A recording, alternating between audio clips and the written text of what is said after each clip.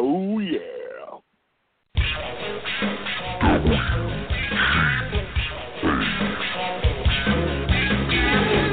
New world order.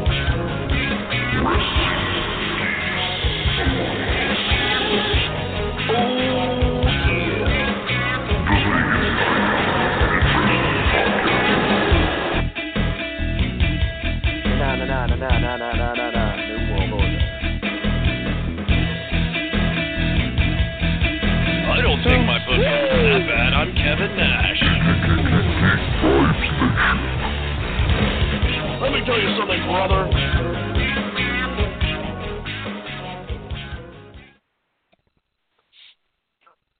And now, another wonderful episode of Wrestling Geeks Alliance. And now your hosts, Dave and Chris. Thank you, Fake. How's everyone doing out there in Geek Vibes Nation? Hope you're having a wonderful evening on this Wednesday. We got another wonderful episode of Wrestling Geeks Alliance for you. So you mix those wonderfuls together, you get a Paul Orndorff. Anyways, yeah, that was an outdated joke.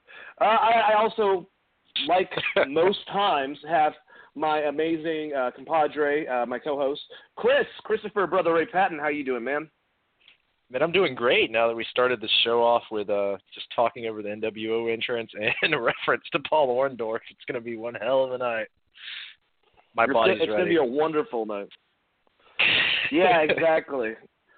Ah, man, what a week in wrestling. And I had a fun time, Chris. I was at a thing called Monday Night Raw.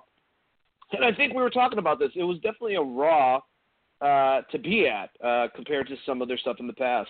Usually, I literally told my buddy Hoyt when he asked me if I wanted to go, no, I'm good, man. Let's go to SmackDown again the next time it's in town. And he convinced me to go. So thank you, Hoyt. It's because of you that I went. And I got to see, at the end of it, my two favorite wrestlers of all time, Sting and Shawn Michaels, in the ring together with Ricky Steamboat, Kurt Angle, Triple H, and, Stephanie was there too. But still, nonetheless, we got that to get to. We got SmackDown to get to. And we got the news. So let's start that whole entire thing out and talk about some of the things that happened this last week.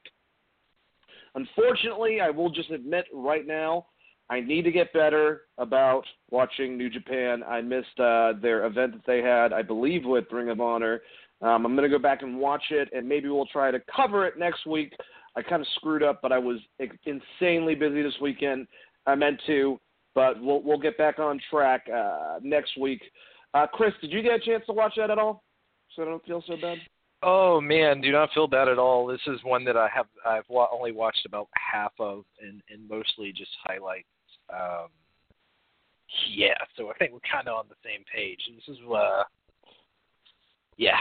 this has been a rough week for me as well, time-wise, but I think it's something we definitely should get back to and hit up. But, yeah, I'm in the same thing. I missed it.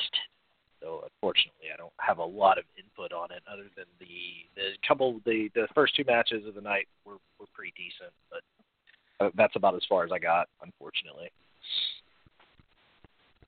Well, good. That's at least something, and we'll try to get more information next week for you guys. But we do have a lot of information pertaining to the WWE this week. A lot of stuff got dropped.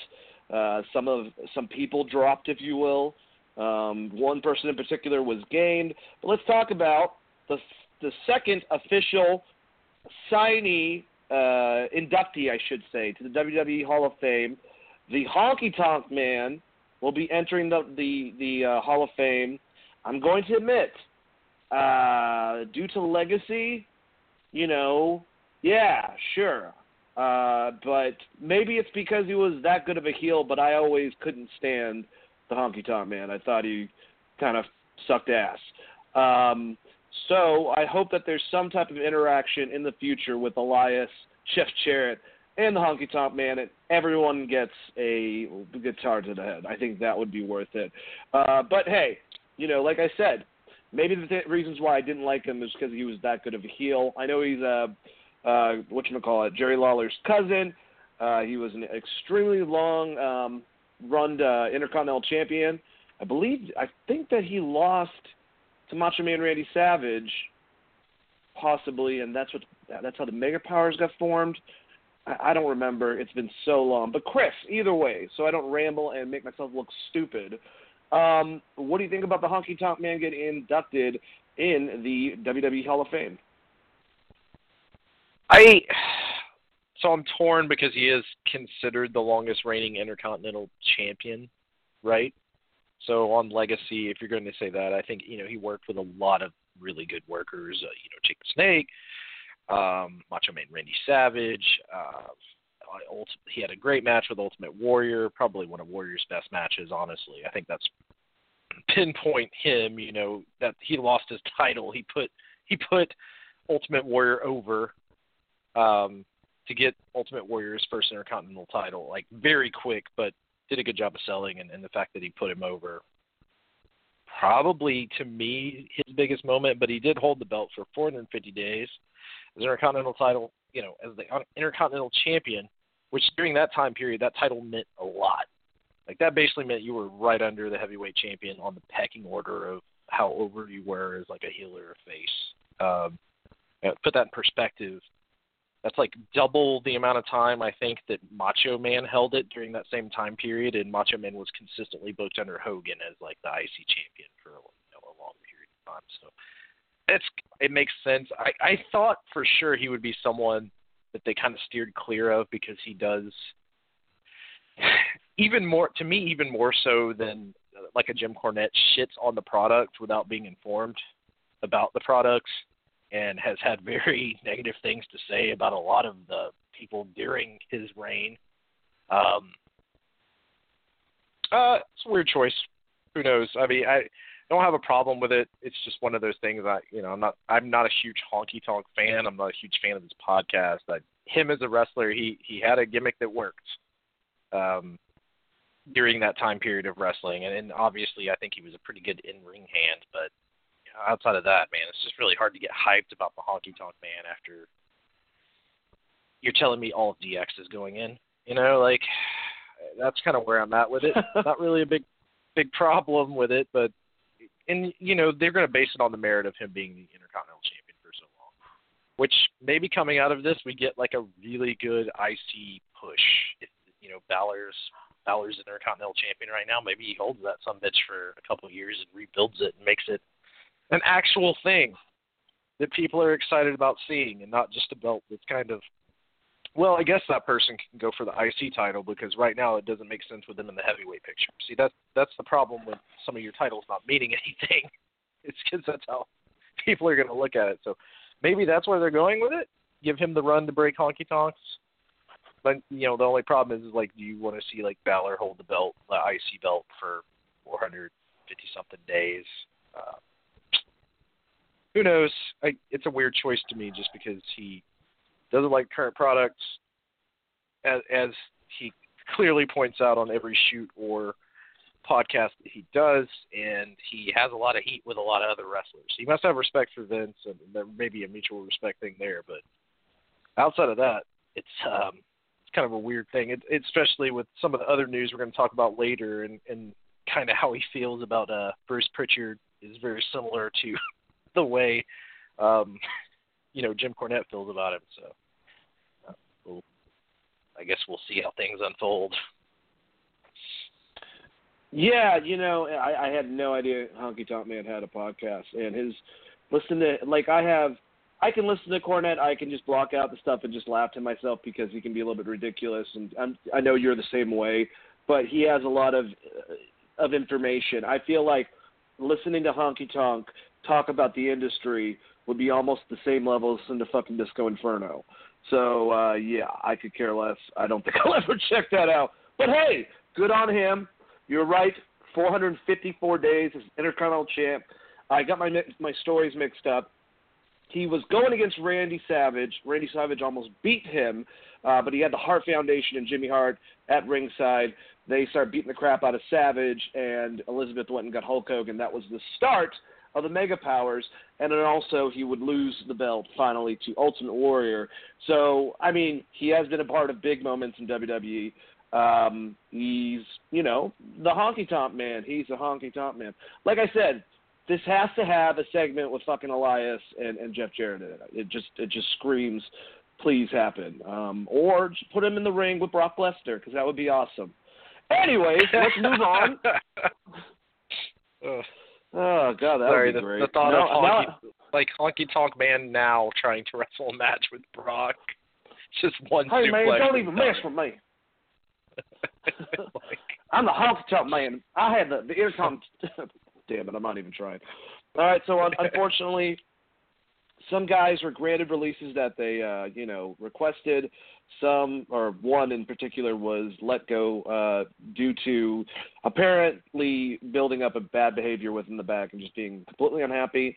Before we get into it, I think that WWE, and I've said this before, I think it should be, if people are not happy and they want to leave, don't do what you did to Neville, basically. Let them go, because you have such a huge, you have more talent pumping into NXT, and NXT is overflowing with talent. You know, you can replenish your own roster with the people that you already have in place. So these three guys in particular, I think, are going to do fine outside of it, and we'll kind of, give a somewhat, basically where we think that they can go in the future. But, obviously you guys heard Ty Dillinger and Hideo Itami both asked for their release. They were both granted their release. Cody was on an interview, I believe, with Pro Wrestling Sheet with Ryan Satin that I listened to. Maybe it was Busted Open. I'm not 100% sure. But he said a lot of good things about Ty. I didn't know that Ty actually was someone that helped him out when he first started in developmental, because Ty is actually a lot older than he looks. He's been actually wrestling for quite some time. He's in his late 30s, I believe. Maybe he's actually in his early 40s. I don't remember exactly. But, and Cody and him were on a tag team together. And the question was, I believe, not saying, would you pick him for AEW? And all Cody said was a very diplomatical answer that any company, whether it be AEW, whether it be Impact, whether it be MLW, would be really, they would be very good to have a talent like Ty basically within their ranks. So that was a very nice thing to say. I mean, that could just be whatever, him just be playing face, if you will. But nonetheless, that was a nice example of someone. I don't know where Ty can go. I think Impact actually is a good place for Ty. I think that he can really, play the Impact MLW crowd. They seem to be able to work with all their talents together. So AEW, I'm not 100% sure. Maybe because of the past relationship with Cody, he can see potential in him. He just never got a chance really to develop in NXT when he was catching on. He was brought up way too soon, and then they didn't do anything with him. I think he's a pretty good in-ring hand, and he's got a gimmick that got over. And that's one thing that Cody said, that, it's hard to get something over. He did, but obviously WWE didn't really know what to do with him. Then we have Hideo Itami, a.k.a. Kenta Kobayashi, trained by Kenta Kobashi. Incredible in-ring wrestler for his career within All Japan and then also over in Ring of Honor. And just another underutilized wrestler. I'm glad he's not going to be on 205 Live. I definitely think that he's going over Pro Wrestling Noah, possibly, maybe New Japan. I would love to see Kenta on New Japan because he has a very similar flavor, I think, to Shibata in a way. And they could use someone that's like one of those stone cold fighters, but is also pretty agile, so it's different. And then TJ Perkins, who was just let go.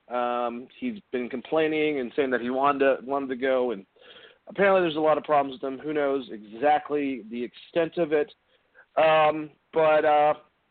TJP is a phenomenal wrestler. I definitely think that you could see him showing up on Impact. Now that Austin Aries is coming back, they can kind of do something with the character Suicide. Obviously, I don't think they call him Suicide anymore, but both of them have, held that character, if you will, throughout its thing. So maybe he attacks Austin Aries, and Austin Aries is like, "You're not him. I was something to that extent." He can do stuff. He'll be fine. But this is going to continue to happen. And I think, unfortunately, it needs to happen, but I don't think any of the guys, especially because of the industry and where we're at today, are going to do bad. I think all of them will do fine. And the fact that they were ex-WWE wrestlers is that much bigger of a credential, I believe. Chris, what do you think about these three wrestlers getting their releases? I want to start off with talking about Tye Dillinger, because last week I totally botched like my favorite match of his. It was AJ Styles versus Tye Dillinger versus Baron Corbin for the U.S. title at Hell in a Cell. That was in 2017. And like I said then, I think that was probably the last really good Tye Dillinger match I'd seen. I think he's just a character of unfortunate circumstances. I know he had some injury problems, and then the way they booked him didn't really help him out very much, and I think they may have pulled him up from NXT too soon. I think a lot of my thoughts on him reflect the same things that you've said, so I don't want to spend a ton of time on it. I think he's a really good fit for Ring of Honor, honestly. Going there to work with Dalton Castle or Jay Lethal and kind of recreating that character. My only worry is, will he be able to do his 10 gimmick even under a different name, or does WWE own that? Hopefully they're going to let him have his gimmick to build on and do something fun on the indie scene, because I think it is kind of perfect for a smaller audience. And hopefully even build it, up more. And then who knows, maybe we'll see him in the WWE again one day. He kind of had a late start in wrestling as far as, if I'm recalling correctly, so he is 38. I would think that he would try his best to go somewhere where he's going to get paid, but to me a good landing spot for him would be Ring of Honor, and then maybe because they have that deal with New Japan working, the working relationship with New Japan for your G1 tournaments and stuff, trying to get involved in the G1. And I felt very similar about Kenta. If Kenta's not somehow going to make it over to AEW, landing spot for him as well would be like either New Japan or Ring of Honor, where you can kind of go back and forth between the two. It just, with Kenta, he may want to go just the straight Japan route. And I wouldn't eliminate just all Japan Pro Wrestling either for Kenta. I think that there's probably enough love there that he could end up there as well. But it's one of those things where you go from being on American TV straight to, well, New Japan does have an American TV show on Access that it's a little delayed, but it's there. That would be my only thing. It depends, how often they want to work and all of those different things. I would assume Kenta would want to get pushed pretty heavily, and I don't know that AEW is the right off the bat place to go. But if he went somewhere like Impact, I think that you could book him well enough to get him up to the top pretty quick against someone like Eddie Edwards or John Morrison. So he's a name that I would float out there. TJP, I've never really loved. Decent in the Cruiserweight Classic, but he also went against some really, really good wrestlers. I know that he was trained by, of course, I'm going to forget his name, the Pirate himself. But he just never did anything with me. The dab thing I thought was already kind of played out before he started doing it. The gimmick really never clicked. And then outside of that Cruiserweight tournament, I think his initial run with the title belt for 205 was kind of lackluster, and up until, when he was at the top of the card versus when you had Aries at the top and Neville at the top, there was a giant difference. Or even if you look at what Buddy Murphy's been able to do there and some of the matches he's been able to have, also a big difference. I could honestly see him going back to PWG and then maybe doing some stuff in Ring of Honor, but I'm not super high on TJ Perkins. I'm just not. And there's probably indie wrestlers out there, indie fans out there yelling at me very, very hard. But, when a guy does a Moodalock and hits a dab, I'm not necessarily going to be your biggest fan. He does have experience in TNA and the X Division, so maybe that's a landing spot for him if he wants to go do X Division. I just know that, when he was there, he was Suicide. He wasn't TJP, so I'd be curious on how they handle him, honestly. Well, everyone loves Suicide, so maybe they can just redo that whole thing. Yeah, he's my least concerned. I think that I would like to see Tye do some cool things. Ring of Honor is a good choice for him, and I would like to definitely see. I mean, it would be fun, just like Shinsuke, if he ends up at the end of his contract going back to Japan. You know, I love New Japan now. It's one of my favorite wrestling. So to be able to get, you know, Hideo Itami, I mean, I don't even have to ever call him that again. Kenta Kobayashi and Shinsuke Nakamura in the ring with some of my favorites over there. Whether or not they've had matches in the past doesn't matter. To be a part of today's platform, I think would be a great addition. But he might go to Pro Wrestling Noah or, like you said, you know, All Japan. So it all depends. But I think that we got a probably even a bigger loss than these. No, definitely I think a bigger loss as far as a learning tree to the wrestlers, a producer, and also as a road agent, and that is Arn Anderson was let go. He had been a road agent for the company for 2001. People like Triple H, like John Cena, like, you know, more modern Dave Rusev, a lot of guys, you know, he was their road agent. He helped them out a lot, and he definitely was, from what a lot of people say, the guy that would stick up for the boys in situations where it was business versus the happiness of them. You know, he would go up to bat to them, to Vince, which I believe Vince respected probably for a long period of time.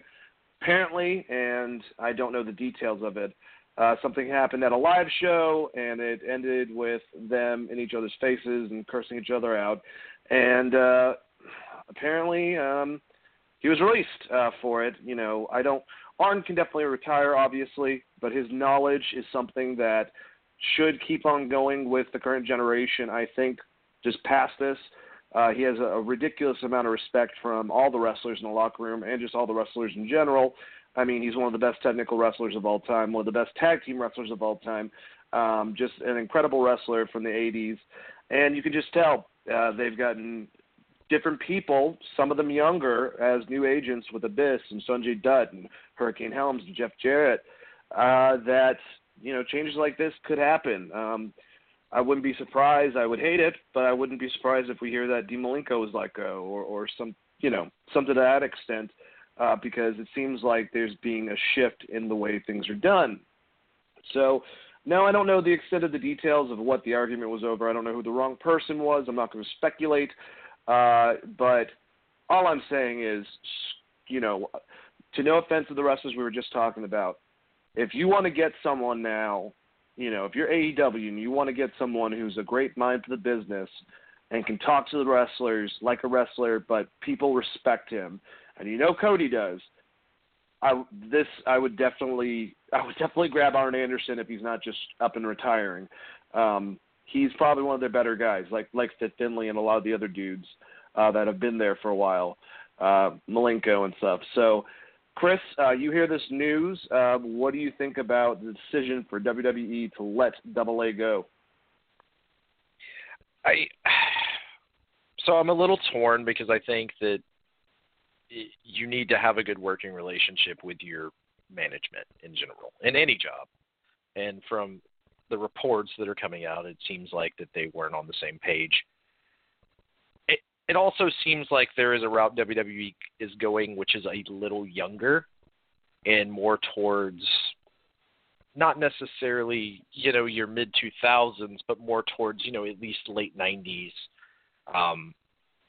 style of wrestling. And I don't know if that's they're looking around at their competition and seeing how matches are booked and knowing that the WWE thing maybe doesn't always play as well as it used to.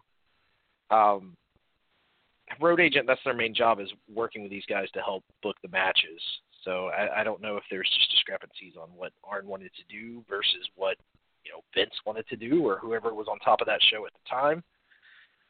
It's a weird scenario. I think he is a great wrestling mind. I could see Arn easily just opening a wrestling school or doing whatever, you know, just touring around and saying hey to people at different fan events. He can pretty much do whatever he wants. I mean, he's Arn fucking Anderson. He's in the Hall of Fame. He's one of the Four Horsemen. I mean, Arn Anderson's legacy is amazing. The best thing that came out of this to me was watching the Twitter feed after it was announced and seeing all of the wrestlers that he's helped along the way. Like your Rusev was one that really gave Arn like quite a big shout out on Twitter. That's the first one that comes to mind. But there was just a bunch of people talking about how Arn had helped them develop as a wrestler and some of their traits, and then obviously Dash was out there as well. The AEW thing, I'm not saying Arn would be a bad choice, but they are, from what they're saying and everything they put out there, they want to go for something different. And I don't know that, the way Arn would want to book matches would be in the same light as how Cody Rhodes and Kenny Omega and the Young Bucks think that something should be booked. Right now, I think who is their head? It's Billy Gunn. Is their head booker, or he's their head road agent? I don't know. I don't know if they have a head yet. Maybe it is Billy Gunn. I think he was just the first person named. I could be completely wrong, though, Chris. I don't remember. Yeah, he's named as their road agent. But it's, the thing is wrestling, even though spots you have in a match have changed over the years, and the way that wrestlers perform in the ring has changed over the years. But at the end of the day, the entire wrestling in general should be either you're getting heat for a heel or you're getting baby face over. It's basic psychology, and it's hard for me to believe that Arn Anderson can't still do that. And looking and knowing that that's, it's Cody Rhodes, Dusty's son, who probably, I would assume, has a decent relationship with Arn. I don't know. It would be a fit. I could see it being a fit, but then again, Arn may just be done. It's like, he's made his. I don't think that Arn's hurting for cash, and like I said, I mean, just him doing something like StarCast or. Even though he's not known as much of a talker, if he created his own podcast or something, there's other ways for him to make money that doesn't necessarily have the stress of him booking a show in and out. What I think would be really cool and unique is if he went somewhere like Ring of Honor or Impact to work. I mean, Impact to me has the most WCW type feel to it. I know that we're absolutely comparing, like, television-wise, what they're going to be doing on AEW versus WWF, but as far as, like, how they handle booking their matches and some of the angles that they do, Impact's kind of always been there. And there is a lot of old school to it. Even when you talk about, like, the Tommy Dreamer versus Eddie Edwards match, there was a lot of just psychology and stuff there that I don't want to say you never see in WWE anymore, but it is more – to me, it has more of an old school feel. So, like, somewhere like that would probably be a really good fit with him and Don Callis. Like, I could see them coming up with bullshit. Here's another place that they could put him to help him out more, because dive is what about maybe the NWA? Maybe Corgan helping Corgan out as a consultant and trying to build that. Or is that too small, basically, for Arn? I mean, it depends on Arn's level of investment. Right now, Billy Corgan's not doing a ton. So if he just wants a consultant for NWA and wants to pay Arn, I don't see why that couldn't happen. The NWA thing is weird to me because it seemed like a one-off thing with Cody to give Cody the title. And I know that they're still out there doing it. I can't even tell you, like, on their Twitter feed what their next show is going to be. Like, if I look it up right now, I know I'm going to have trouble finding it. So I'll pull that up, and let's just see. Because, I mean, when you're talking about NWA, it's when is even their next event? It's the are they doing something at Mania? They're doing the Crockett Cup. I'm not sure if it's at Mania, but I know that what's his name? We were just talking about him. Marty Scurll. Really angry. I know Scurll is going to be there. Yeah, Jim Cornette is going to be announcing. Scroll's going against Nick Aldis. No, they're not having that there. At the Crockett Cup, they're actually making tag teams. I forgot all the tag teams, but it's tag teams throughout the whole entire, like, a lot of different wrestling promotions and stuff. It sounded cool when Jim Cornette was talking about it. Yeah. But I don't really know anything about it. Like, Jazz has had a 900-day reign as the women's champion there. And, like, I can't tell you which event she's defended the title at. So maybe that's on me a little bit, but it's one thing that's not getting pumped into my news feed. Like, I just don't hear enough about it unless you're actively searching it. I'm just saying I don't think it's big enough for, like, Arn Anderson to be like, this would be the next place I'm going. So yeah, Impact would be a good idea. Or MLW. They're with Ring of Honor because the tickets for this it's April 27th, and it's NWA in Ring of Honor present the Crockett Cup. So to me, they're working directly with Ring of Honor. So the Cody thing obviously was a Ring of Honor type deal. So that's where I'm at with that company is until they either decide that they're splitting off or get their own show or do some kind of Twitch stream or something larger. I just can't see someone like Arn Anderson throwing his hat in the ring there, even as a consultant. I think that, but what we're saying though mainly is that no matter where he goes, if he does decide to go, as a consultant, as a road agent, as anything to bring knowledge, any promotion would be able to use him and utilize him. And Arn just will always, I mean, between his matches, between his wisdom to wrestlers in the past, he'll always be a part of a greater legacy within professional wrestling. I'm just wondering, Chris, last question about this, and it kind of leads us into the next subject a bit, with rumors that Triple H wasn't very aware of the hiring of Bruce Pritchard from Vince and the fact that we know of his strong relationship with Arn Anderson. You don't think that those rumors are true and Vince wouldn't really go, through Triple H for a lot of these decisions recently, do you? I would have thought that, but he pulled up NXT wrestlers without telling Triple H it was happening, so I don't really know what to think currently. Because, I mean, the entire story behind that was he pulled up all those wrestlers without clearing it with Triple H. And in some ways changed what Triple H was doing on NXT if you think about what he did with DIY. So I don't know what to think. I don't know Triple H's relationship with Bruce Pritchard. I've never heard, Triple H isn't one to shoot on Bruce Pritchard. So I don't know what there were. I mean, maybe he doesn't have a problem with it. I would assume with Triple H's status in the company that any kind of hiring like that where you're talking about a major talent agent just from a company standpoint that's publicly traded, that it would have been vetted through Triple H. So I would assume that piece of it is probably just more rumor internet stuff with it just not being okayed with Triple H at all. But the NXT stuff was legit because that was just immediate. I think he called them on Sunday and they were there on Monday. So I don't know. It's a really fucking hard thing to say at this point. But I would think you're making a talent that Triple H is friends with Arn.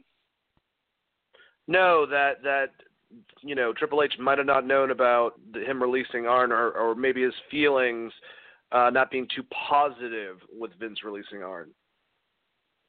Yeah, I mean, that's very plausible because Vince at the end of the day hires and fires. So but hiring someone is a little bit different because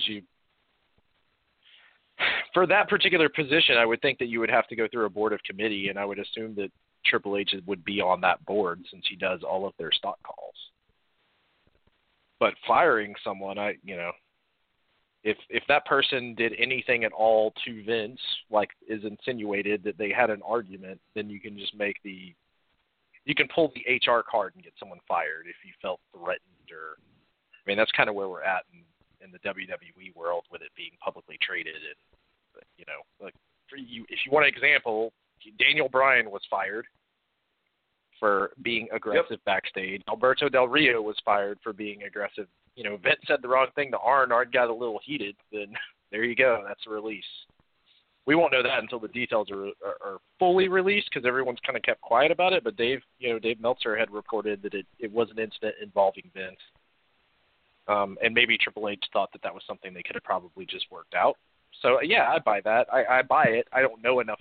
I wasn't fucking there, obviously. But if you were to tell me that, I would totally believe it, that Triple H wasn't necessarily a fan of that firing. More or less speculating. And another thing, I heard Funaki one time just went crazy and knocked out Albert in the back. I just made that up. Anyways, but yeah, just weird changes. And, we kind of already went into it. We had another strange change. Bruce Pritchard is back in WWE, something that he said, was never going to happen. I'm a huge fan of Something to Wrestle with Bruce Pritchard. with Conrad Thompson just grilling him and giving it back to him. I know that Triple H should be a fan of Bruce Pritchard because Conrad's called him out for being one of the main writers during the Reign of Terror at the beginning of it, and he always has Hunter's back. So I'm assuming that they're cool. You know, that was more speculation of like doing business style stuff and just kind of going around me, because apparently, and I don't know if it was unbeknownst to Hunter, Pritchard's been a consultant to Vince for several months now, leading into this. I believe they said he was a paid consultant to some extent, and now he's head of creative, which is kind of crazy. You know, I think that he has provided some amazing stuff within wrestling. He gets the entertainment meets the sports element, I think, very well. He's been under the learning trees of some big names within the territory system, and Bruce has great qualities. Some of them are not as good, but, I mean, you have to understand, this was the guy that was the late 80s, early 90s, you know, probably the biggest years, if you will, of the golden age of wrestling, leading up to the new generation, and then he was gone and came back in the Attitude Era and rode up until a good chunk of the Ruthless Aggression Era within 2000. So he also wrote for TNA. He claims, which, you know, I'm sure everyone's going to point blame everywhere else, that he had a lot of problems, you know, before he was working with people like Jim Ross, but when he had to work with people like a Vince Russo, it would go south a lot of times. But he also, like I said, did stuff with TNA, and now, you know, Bruce is here, and I'll kind of go into my second part of this, just a speculation style thing, but, you know, it's based off the qualities that Bruce brings that I think are positive, and we'll talk about some of the negative possibly too. Well, I mean, yeah, I have some negatives. So I don't know if he did, or I'm not going to judge for him. But Chris, first of all, before we go into any of that, what do you think about the hiring of Bruce Pritchard and him being the head of creative now within the WWE? Oh, man. It's just really hard for me to want to give Bruce Pritchard a chance after his run in TNA from 2010 to 2013. But I give him a little bit of a pass because of who was there. You had Hogan, you had Bischoff, and you had Russo kind of during that same time period. And as we've heard from other people, other podcasters and such, during the time period of TNA, there was just a lot of shit that was up in the air. But that, to me, one, it was, you can say what you want to say, but it's also really the only time they ever challenged WWE and tried to go against them and probably had their biggest ratings was during that time period with Hogan.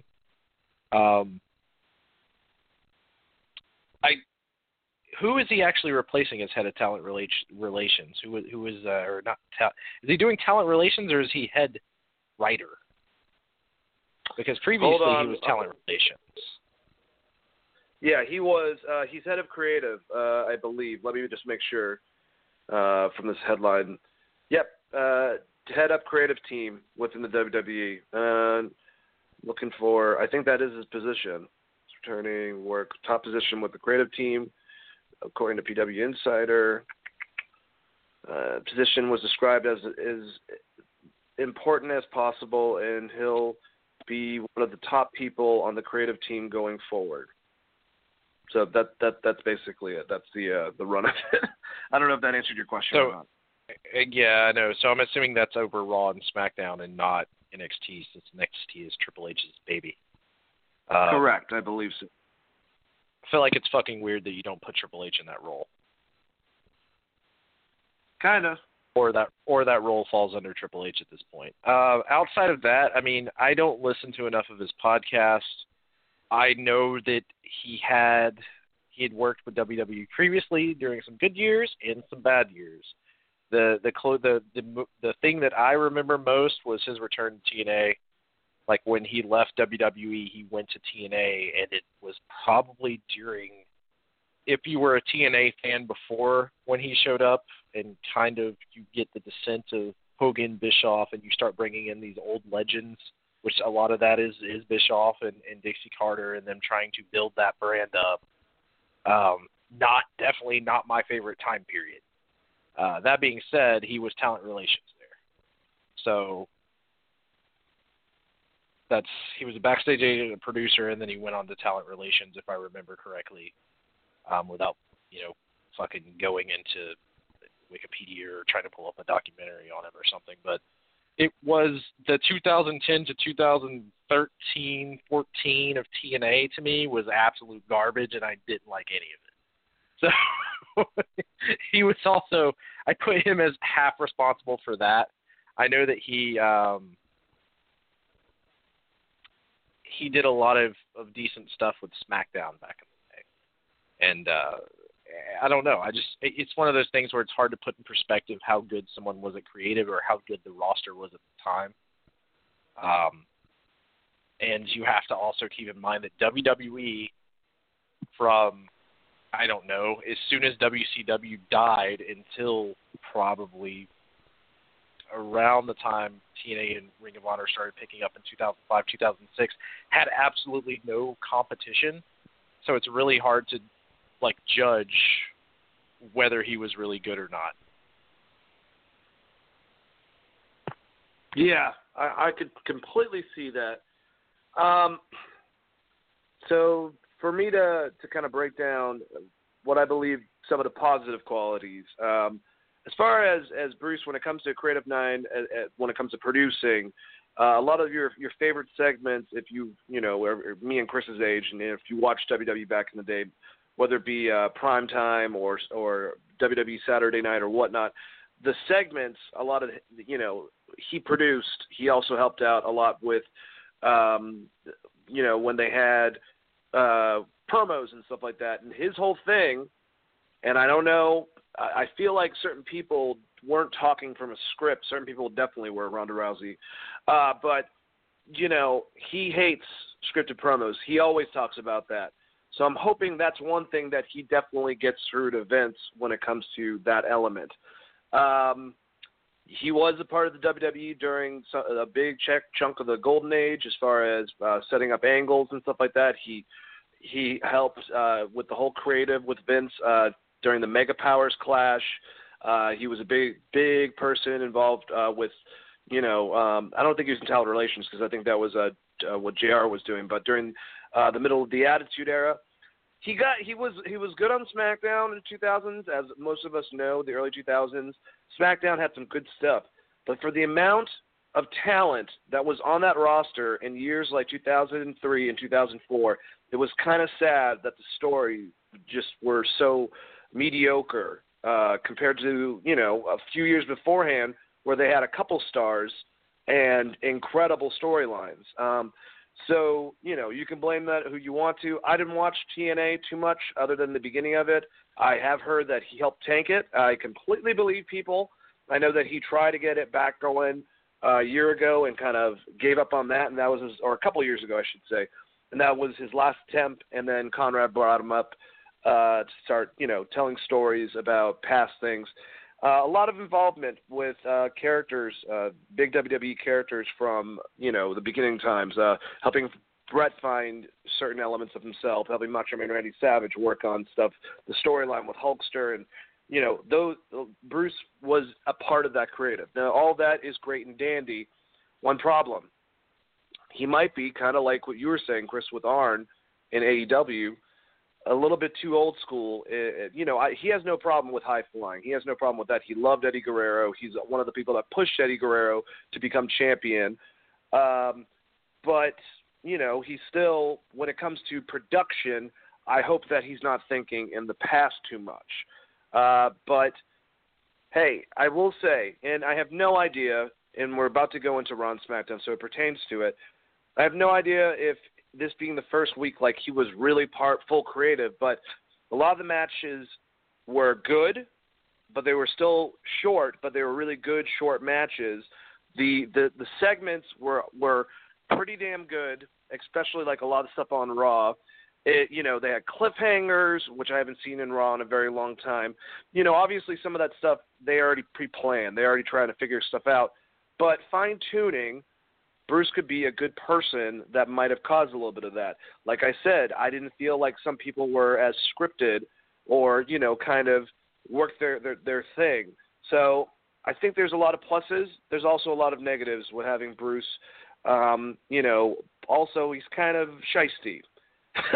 Let's just put it that way. I think everyone in wrestling is, but I don't know. I want these new guys to be turned to superstars. I don't want them to keep worrying about the superstars of the past and not realizing they're right in front of them if they do them a certain way.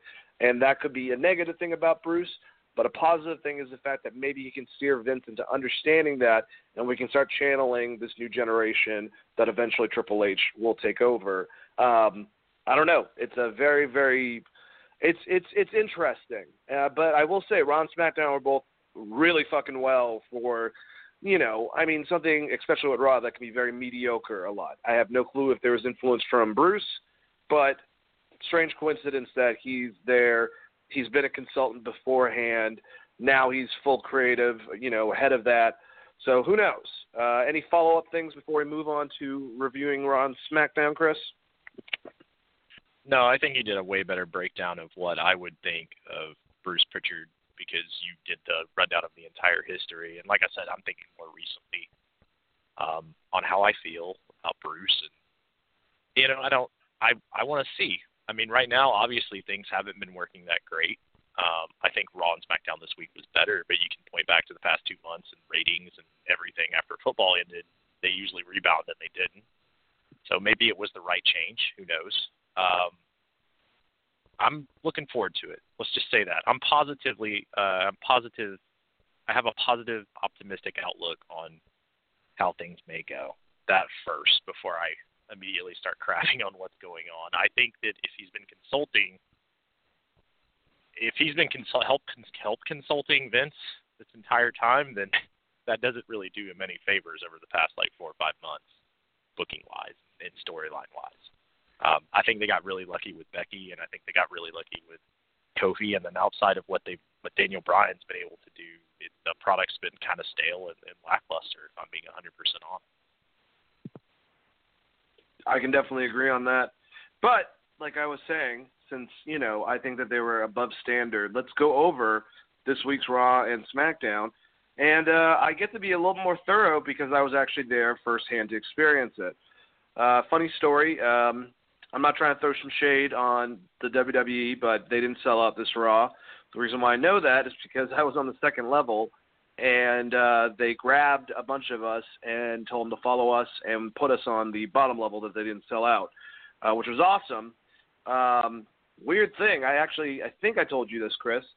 So I'm sitting, and I am watching the show, and I think I was commenting on the stupid stuff with Lacey Evans, and a guy in front of me who's with his daughter turned around and goes, "I thought she was some army chick," but he had an Irish accent.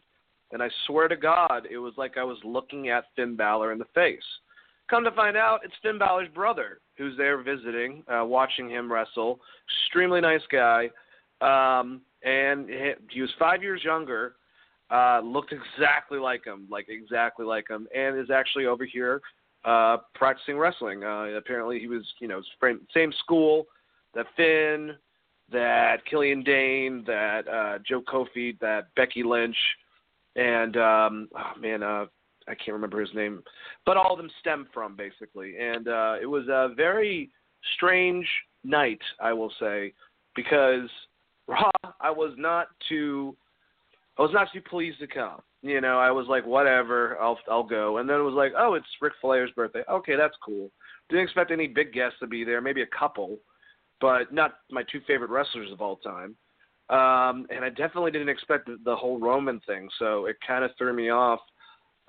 Just very, very weird, but a lot of fun. I very much enjoyed it. So maybe that might be the reason why I praise this Raw, but I've also been hearing from a lot of people that, review this type of stuff that I listen to for the podcast, and also just, people that analyze wrestling in general, that this was well received by the masses and that the ratings did pretty damn well, especially in the first 2 hours, which I'm happy because Roman Reigns, presented some amazing stuff at the beginning of it. But before I get into that, Chris, overall, what did you think about the episode?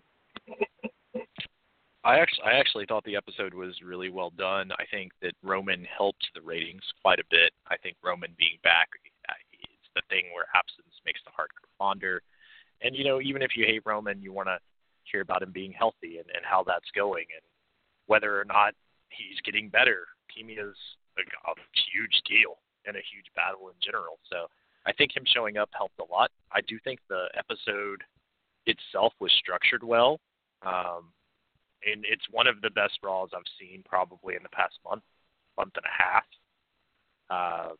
Maybe even longer. I don't know. They kind of run together. It's 3 hours of wrestling each week. So it's one of those things where it's a little hard to tell. But, yeah, I think I agree with you. I don't think it was just you being in the arena. Obviously, that helps. That goes a long way. But it to me, it came across on TV pretty well also. Yeah, I think the pacing of it was great. I think that they just had that, they went through everything. Everything seemed lined up very perfectly, and everyone had enough time to get their shit in, if you will. But it started off, like we said, I literally got to my seats. Roman Reigns comes out, and it's very weird to be in an arena for the first time seeing Roman Reigns live, and the audience is in an uproar in a positive manner. Everyone was cheering for Roman. There was a genuine feeling of happiness. You could tell everyone was into it. I'm going to let everyone know that there was a part where you hear a bunch of booing during the cheering and when Roman starts talking at first, thanking all his fans. And that wasn't booing towards Roman. Actually, that was some dipshit who said, "We still hate you, Roman," or some dumb shit to that extent. And everyone started giving him hell, heckling the crap out of him, including me. And I wasn't even that close to him. So that's what you heard, basically. Roman was very, very much beloved because he's tried so hard to be everyone's hero, and now he did something, not saying being a wrestler is not heroic, but something in life that is very heroic, and that's battling and winning against cancer now twice within his life and still looking incredible. And every fucking dipshit that somehow thinks that this is a part of a storyline or whatever because he didn't lose his hair or whatever, just go fucking research and quit being an idiot. Actually, I usually suggest swimming lessons in volcanoes at this point or deep sea fishing. So pick one of those things. I don't have time for you. Either way, it was an awesome moment. Roman admitted to all of us that he's cancer free, he's in remission, and he's coming back. People started chanting WrestleMania, and he said, hold on, we'll get to that, basically, and that's all he said about it. But it was a great moment. It was awesome to be there. I definitely teared up a bit, and you could tell that he was very happy from the reaction from the crowd, and everyone was happy to see him there, and it was cool to have Roman back. I didn't think that he was going to be able to make an announcement like that. I thought that it was going to be a couple months. He's already signing up for house shows and stuff within the end of April and May, so they're getting him back on, and that's awesome. I think Roman is a superstar. You might have issues with him in the past, but he is someone that draws ratings, and I think they need him right now on Raw or SmackDown, really. Yeah, Chris, you watched it firsthand on TV and stuff like that. I'm sure, especially with the commentating, it was a very emotional moment as well.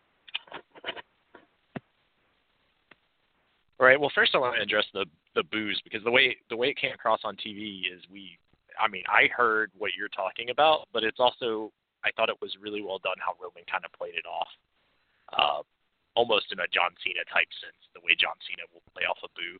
But it wasn't like he wasn't being booed, like he knew he wasn't being booed, and it didn't affect. I thought it was like a really honest, heartfelt promo, and I look forward to Roman being back.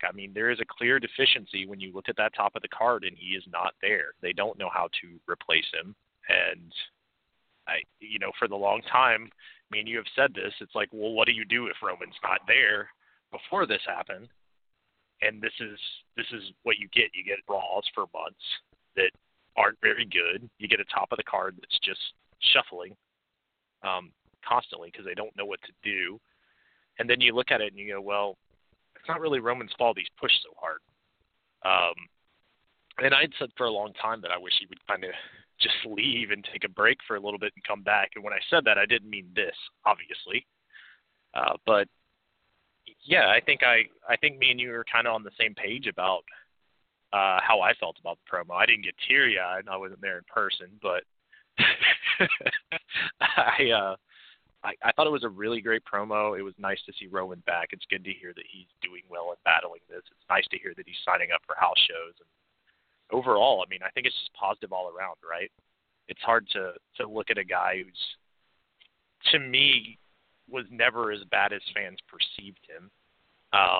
No. Who has had good matches, and he's just been shoved. He was shoved, unfortunately, by booking, was shoved down people's throats in a way that made them turn against him. But I think you can look at Roman and go, like, hey, he's a fucking star. And if you don't believe it, you can look at the ratings. Look at the first hour of Raw versus last week's first hour of Raw. And that's with the announcement of, that's with people finding out that NXT superstars were going to be there versus Roman Reigns. So if people don't think that he moves the needle at all, I would say just look at the numbers. He fucking moves the number. Right? He is a star. Whether you hate him or love him, he's a big deal. Same thing as Cena. The big difference is like I think Roman has a chance to come back and do something different with his character and be a big deal. With Cena, his character will always be John Cena at this point. So, like Cena turning heel now. That's a good way of putting it. Fan service, but Roman does have a chance with the absence left for a year, coming back and doing something really big. The thing is you can't push him too hard into it too soon. So if you have Rollins lose at Mania, for instance, you can't have him come back and just beat Brock the very first match. Because the same fans that felt compassionate for him are going to be the same fans that are like, what? You know what I mean? So I liked it overall. I thought it was a great start to the show. It was great to see Roman back. And I think it definitely had a huge effect on how the overall show carried into the first and second hour as far as viewership goes. To see what else Roman would do being there. As well as, Ric Flair was there, which always helps. And the thought that Batista might be showing. But, I mean, I think that Roman was a big part of the ratings bump. Absolutely, I completely agree with you, and I've said this to you. I like John Cena. He does the same. So did fucking Stone Cold. I don't understand people's concept of, The Rock and Stone Cold can be.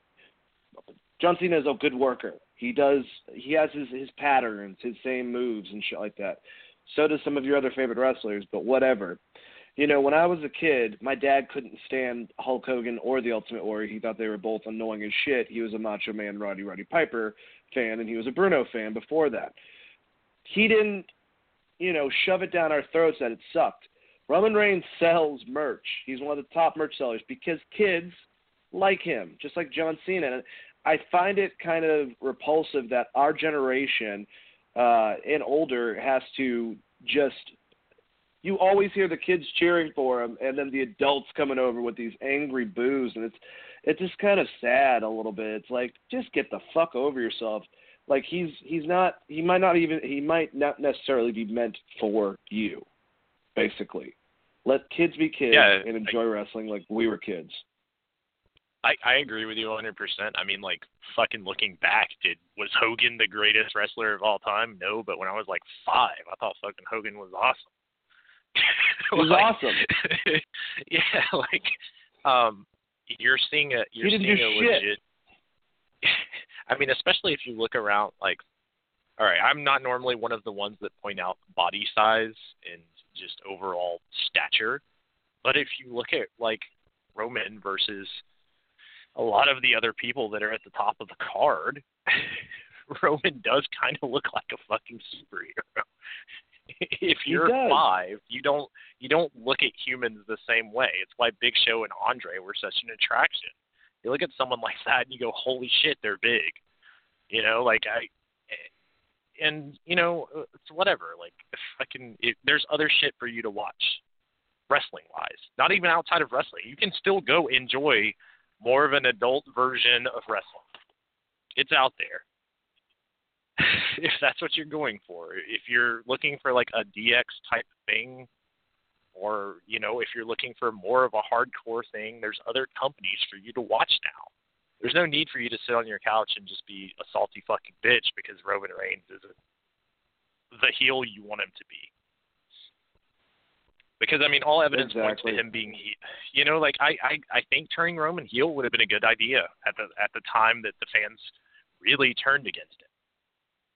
I'm not saying that would be bad in a wrestling sense, but as we've kind of seen, they failed to replace him with anything. No one on that roster has been able to do what he's doing.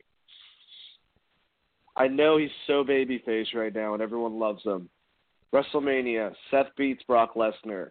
Roman comes out, Dean comes out. They're obviously trying to get over that shit and realize that whole entire storyline was stupid. Dean's leaving anyways after Mania. They all come out to kind of like celebrate, and Roman decimates both guys, just destroys them. Smile on his face, and just leaves the ring. What do you do? For Roman to break Seth and Dean in half at Mania? Like, I don't know. They kind of haven't mentioned him, and then when they did mention him, it was in a heel promo from Dean Ambrose. So it's not like they showed Seth going to see him at the hospital to get Seth over. Yeah. I mean, like, whatever. He, you know, give him a little bit of attitude. I don't think that's bad. I think some of his best promos are when he has a little bit of attitude. But what I would point to... Yeah, back early NXT. He just had a completely different vibrato about him. It was kind of rockish, but still, he knows how to play that type of egotistical guy. Or, hey, look, if you're going to have him as a babyface, instead of trying to make him this certain grimace, like, just have him like he is, like chill Roman. Like, he's just a cool dude, man. Like, you know, that's just him. He can totally be himself instead of, like, trying to be, like, this general character that's, I don't know. I never got it. I like this. I mean, I'll give you a direct correlation. They're in the same family. They did a very similar thing with the Usos. And the Usos came out and they did straight babyface promos, and they did a dance to the ring, and no one gave a shit. As soon as they started being themselves and talking how they talked and came up with their own gimmicks, they're one of the best tag teams, if not the best tag team in WWE. So if you don't give the guy ever a chance to step up, if you don't give him a chance to ever step out of his shell, if you're going to, you know, that's on booking. But what I would, you know, say is he's been, it's gone 6 months? Mm-hmm. Babyface on Raw right now. It's Seth, right? Seth Rollins. He's de facto. Yeah. Outside of that, who's your top babyface? Because they sure as fuck have not been able. I mean, they sure as fuck have not been able to replace Roman. No. Like, not even close. No. Seth did not.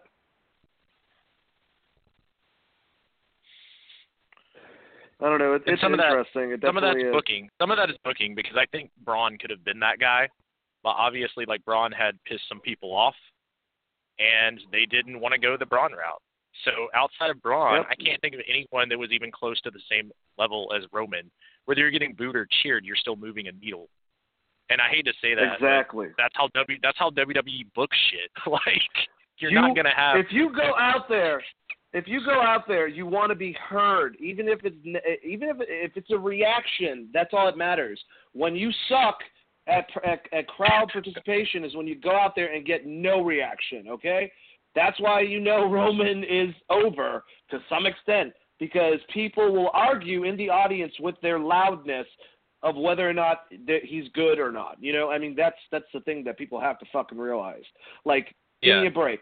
My biggest thing, argue with me. Like, anyone out there that's listening right now, I want you to send me a message on Facebook. You can write it up, try to have some facts in there, and argue with me that Roman Reigns is a less superior fucking wrestler than Bill Goldberg or the Ultimate Warrior. And I will, I swear, if you can show me that proof, I will eat a goldfish and put it on Geek Vibes. I'm dead serious, on Twitter and Facebook. Heary. If you can prove that shit, I'll put it on there. If you tell me a bunch of crap that's based on the fact that nostalgia and you like them, then no, you don't have shit. He is a really good worker. That's the thing. He has a similar thing, but he's good at what he does. He's got a good working punch. It's a Superman punch, but, whatever. But you know what I'm saying, Chris? It just drives me nuts. Yeah. I think he just needs to channel his inner Brock Lesnar over the past, 2 or 3 months and have good-ass matches with people that are better in the ring with him and work within his confines to have good matches.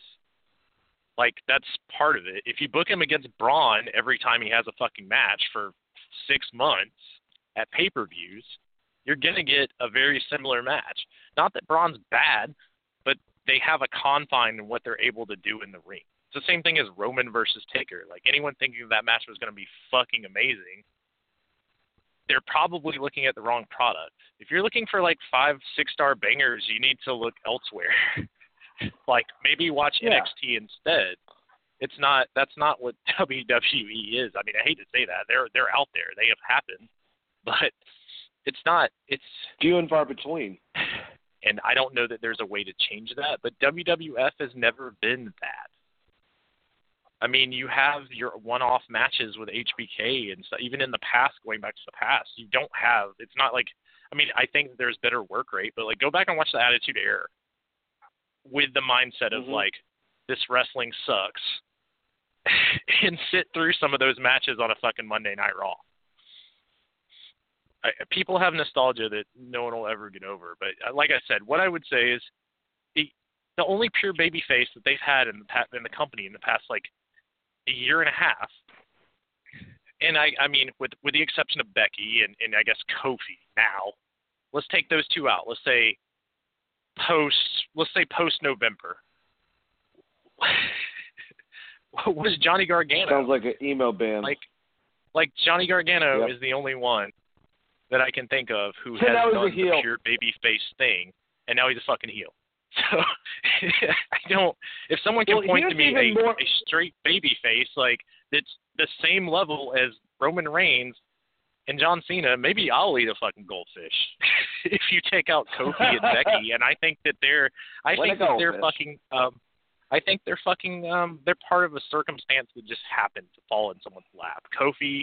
Mustafa Ali got hurt, and then he got put into a match, and people forgot the fact that fucking New Day's over as fuck. Becky, oh man, people loved Becky to begin with, and she looked like a badass because she got her face legitimately injured. That was just luck that fell. It wasn't that WWE did a great job of making them that way. No, it just fell into place. But here's the thing, though. Going back to, and dude, I'm just thinking of this concept of, Seth beats Brock Lesnar, him and Paul leave, and shit like that. Seth's there. Then you hear, for some reason, it makes it look like they're going to be doing a Shield reunion at Fastlane. Whatever. Like I said, Dean's on his way out. If they just want to scrap all that bullshit and just keep it going. But, seriously, just for the storyline, set it up for you. Seth Rollins is in there. Roman comes out. Dean comes out. They're all in the ring. It's kind of emotional. In reality, it'll be a little bit emotional because the three of them won't ever be there, again. And you've already had Dean turn. You've already had Seth turn. And who's Seth going to go against after WrestleMania for the title? I mean, Roman is the biggest person on Raw, if you think about it. So what does he do? Seth's already hurt from his match. Dean's had his match beforehand. Throws Seth outside, destroys Dean, is screaming about some of the statements that Dean said in the last couple of months, puts him through a table, whatever, and then goes after Seth and just destroys him, starts banging him up with his own belt, and just goes in the ring, smiles, tells all the crowd to screw them, and just puts up the belt. I think that would be just incredible. And people would boo, but now they're warranted to boo. And the thing is, now with Roman, he can flip it like his cousin did, possibly, and be even more over afterwards. And just also cut into people that were so fucking shitty to him for such a long time for no damn reason when he was trying to be that wrestler. I don't know. It's just very poetic, but more so the concept, Chris, to end this thing. At the end of it, Roman went up the ramp. Seth came out. They had a hug. Later on, they're going to save Dean Ambrose. If Seth beats Brock takes a break, does whatever. I guess they could have another Brock and Seth match. That's a possibility. Roman's back is what I'm saying. Seth gets the title. How are they not going to cross paths without Roman being a heel potentially? You have Seth lose the belt to someone like Aleister Black, and you build up an actual fucking monster for Roman to go against, and you have Roman have to go through a lineage of motherfuckers to get there. All right, I like that. That is how you I do like it. that. I don't want Roman to get the straight WrestleMania moment because it's going to seem like fan service, like in a bad way. It's not like the fan service like Kofi winning the title would be. It'd be the one that it feels forced, and now people are going to not like it. I agree with what you're saying. I think that would be the way to go, but it's Roman, and Roman is like John Cena, and anytime anyone does anything like this, it ends up like being Cena winning the Rumble or Batista coming back and winning the Rumble. It's those kind of things that fans tend to start turning on people. So I kind of almost want them to give fans the little nod, have Aleister or someone new beat the shit out of Seth Rollins repeatedly, and then, Roman is ready for the title shot, and maybe you even set it up with a number one contenders match. You can still do the face versus face if you want to, Rollins versus Roman. Well, do like a best 2 out of 3 or something. Like, I think there's ways to get there that makes sense. That's not just like, here's WrestleMania and here's all these moments. Because there's going to be already, we know there's going to be a fuck ton of moments on Mania. Now, if they turn him straight heel and he goes against the crowd, then that's a different story. But I also don't think that that's necessarily the way they need to go with Roman at this point, because I think when he comes back, I think, honestly, the majority of people are going to want to root for him. I hope so. I like what you said about Aleister Black, and it kind of takes us into the next match, because Aleister and Ricochet were still, present on Raw and SmackDown. I know that they're teaming together. I guess this is a little bit spoilers, but it's been known for a while. Anyways, the Dusty Classic, they're teaming together for it, but that's pretty much it. They're done outside of having whatever tag matches within that with NXT. Tommaso and Johnny, it's a little more complicated. That's why you didn't see them. But with these two, Aleister Black is someone that can have this essence to him where if you went against Seth Rollins, who is the babyface, people can still like him, but he still has that badassness. Not necessarily a anti-hero or anything like that, like a Stone Cold entity, but more kind of like a Taker, but like outside even the spiritual sense. He can take on Seth, kind of be the bad guy, act like a bad guy, but still not be the heel in it, really, necessarily. And he's definitely someone that I'd like to see in a high-profile match with certain people, like Seth Rollins, for sure. Ricochet and Aleister Black defeated the Revival. The Revival, the tag team champions, now have lost to DIY, who have beaten them in the past and have a history with them, and now to Aleister Black and Ricochet, who aren't really a tag team. So I'll just say that. But Black pinned Scott Dawson after a black mass. That's 2 weeks in a row, like I said, with losses to the Raw Tag Team Champions. Really still wondering about Mania with them. I know that we saw Bobby Roode and Chad Gable watching the match during it. It was a pretty damn good match. Aleister Black and Ricochet did it just very crisp in the ring. They both bring their presence. And we treated them right in Atlanta, unlike Lafayette. So that's pretty good. Chris, what did you think about this match? I actually thought it was a really good tag match, especially because this is the first match on the show, right? So it kind of amped you up after the Roman promo. It was a little emotional, and then I thought it was a good match. You got to see some stars you haven't seen before. The Atlanta crowd definitely seemed like they knew who they were, which helps. I think there is something to be said about the Lafayette crowd maybe not knowing who the NXT people were. But that just speaks to, that area more than anything. I mean, the United States is a big place, man. But very true. Yeah, I thought it was a good match overall, and I think they're. I don't know that I would have went this route with Aleister. I understand why they're doing it, but it works, and I think you could just have him straight turn on. It depends on who they're going with. If they're going with Ricochet as being the huge star, then you just have Aleister turn on and you create an immediate heel. for Ricochet, right? So that works. And then you could also, if you wanted to take that down the line, you have Ricochet overcome Alistair, and then he has to deal with Seth Rollins, and maybe you have Seth Rollins turn heel. Because Seth has already been a heel, and I think that he's kind of more accepted as a heel than some of the other people on the card. Because he can do the chicken shit heel stuff, but he can also be like legitimate, I'm Triple H badass type heel. So you could even do, if you wanted to go that route, you could do Ricochet versus like Rollins in the future, and then get that over. God. Or you could even, there's some good shit you could do. So I hope that they keep Alistair and Ricochet around. Tag match: Alistair and Ricochet versus Rollins and Finn Balor. That'd be awesome, and you could definitely do that. I mean, you could also do, Rollins and Roman versus Ricochet and Aleister Black as NXT tag champions and do it on a fucking NXT show. Because why the hell not? You're trying to get your brand over. Pull down two of the biggest stars to have a match against these other guys. Hell, maybe even have them lose.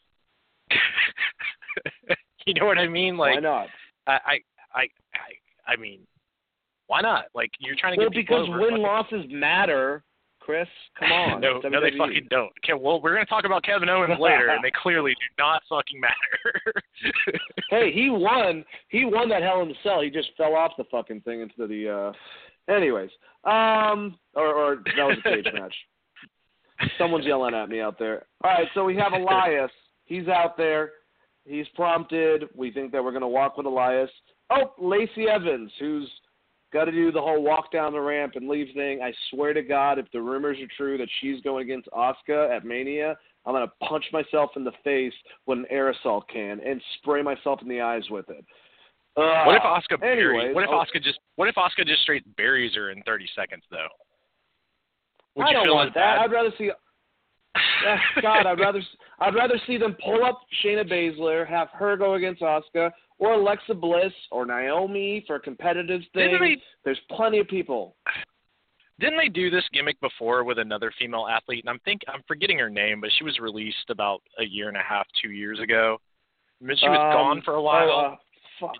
And Emma. She came back, Emma, and they just did this gimmick with her. And all it is the Chris Jericho jacket. No, it didn't work because they're not Chris Jericho. This is Chris Jericho's jacket gimmick, but not fucking good because none of them are Chris fucking Jericho. Like, Chris Jericho can show up with a light-up jacket, troll people, and leave, and it fucking work because he's Chris Jericho. Doing this with other people is just fucking dumb. Like, I don't understand how this is getting her over or getting her heat. Because she's not doing it consistently against the same person. It's not ruining their matches. It's just randomly throughout the show. So this fucking sucked. And you know what's the worst thing? I also hope this is an Asuka thing.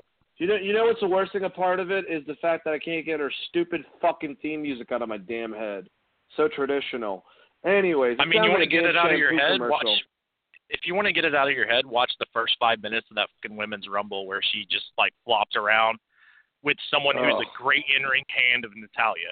That's how you get that shit out of your head because, like, I don't understand how you do a match with Asuka unless Asuka breaks her in 30 seconds. Because otherwise it's going to be a garbage match and Asuka deserves better. Put her against fucking Naomi or something.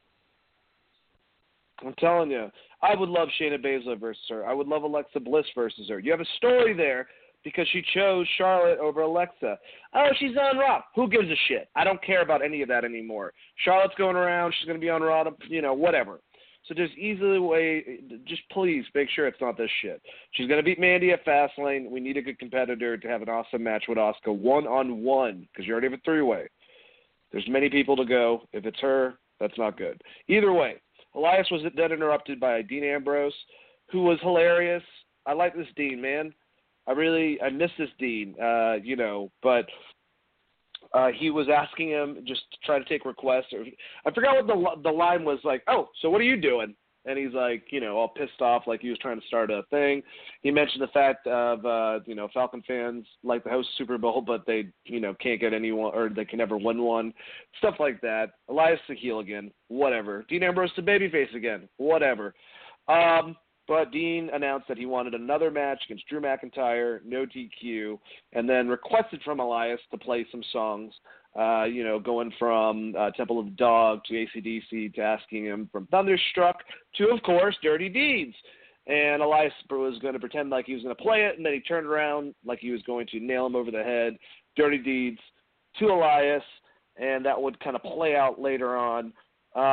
Chris, do you really care about Dean's complete change, or since either he's leaving at Mania, or maybe they convinced him and they're just saying fuck it with all that now that Roman's back? Do you have a problem either way with that, with Dean's gimmick changing? I think he's done at Mania no matter what, because I don't think that he believes that they're gonna ever push him in the way that he thinks he needs to be pushed, and I'm fine with that.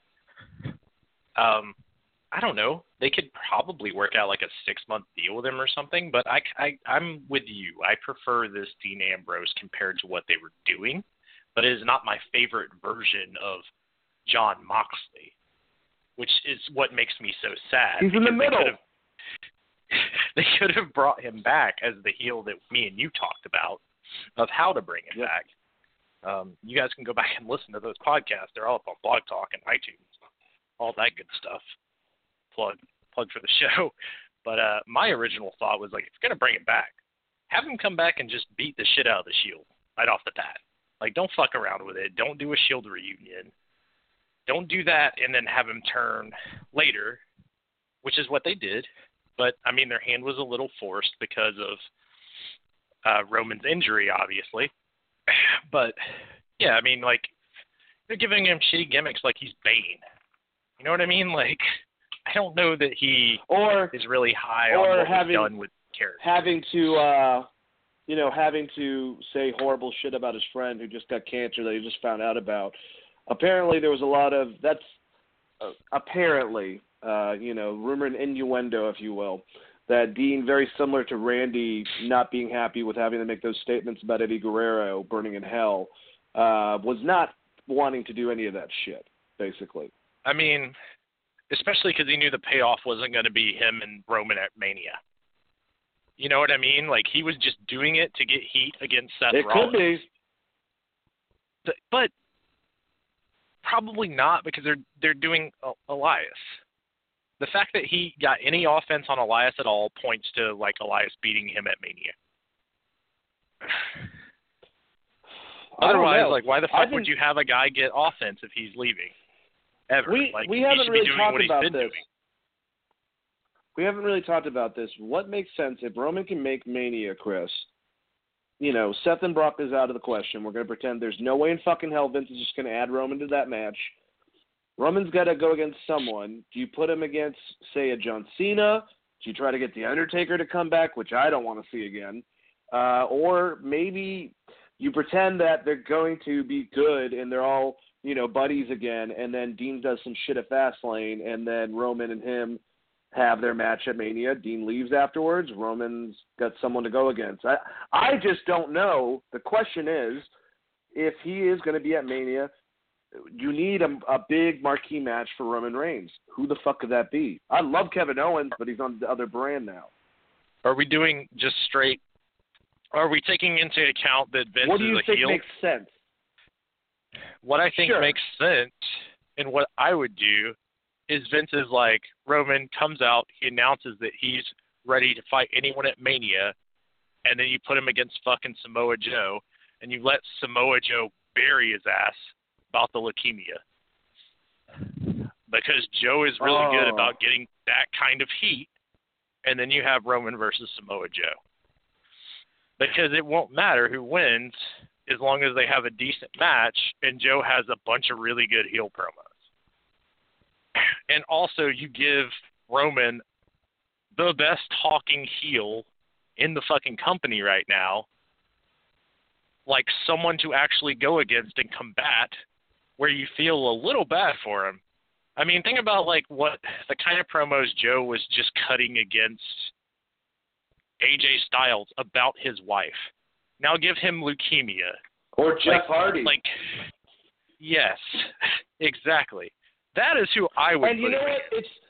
it's even. I don't want to say it's okay, but the reason why it would be more acceptable for Samoa Joe to say that stuff is because Roman, it's in remission now. So it's like that actually. Wow, that's a good idea. I kind of like that. I thought John Cena might be that person, but man, that's a fun concept, and that's something for Samoa Joe to do at Mania. And they have previous heat with each other, so you already kind of have a built-in feud. You got Samoa Joe, he's doing dick unless Mustafa Ali comes back and is ready for Mania. You have a pre-built heel that you know can cut one hell of a promo. He doesn't have to even talk about leukemia. He can just talk about putting Roman Reigns in the hospital again like the past 6 months. But it's Samoa Joe, so it's going to be fucking great. So if you're trying to get him like a top heel to go against, like Samoa Joe is the guy, especially if you're supposed to feel sympathetic for Roman coming back off injury, because you just have Joe choke him out every time he sees him. The only thing that I could think might be a bad thing about that is that the people love Samoa Joe, even though they'll be like, booing him. Is that going to be bad for Roman, who's finally getting the audience to have a positive reaction with him? I mean, that's like saying that people don't love John Cena, and then you're doing face versus face, so now you got to choose who's going to win. And, like, also, then you're going to have robotic John Cena talking about how he's so proud of what Roman was able to accomplish and how they should have a match at Mania and light up the stage at Mania and, like, hype up this match, and then it's going to be John Cena versus Roman Reigns. So, I get what you're saying. Yeah, I get what you're saying. But I think Joe is so good at being a heel that people won't have a problem with Roman winning the match, as long as you give Joe some wins going into it, and you don't make him look like a fucking total goof. Dude, start a series. I mean, if Roman's good, start a series of matches that accumulates at WrestleMania, like a best out of 3. They have 2 matches on Raw to build up to it, and then they have the third one on WrestleMania, or something like that. Or I don't know. You could do that. That is a great idea. That is a great opponent for Roman Reigns to realistically go against. And once again, I don't think me or Chris are worried about they're on different brands, because I'm thinking that there's going to be that's why I asked about heel Vince, right?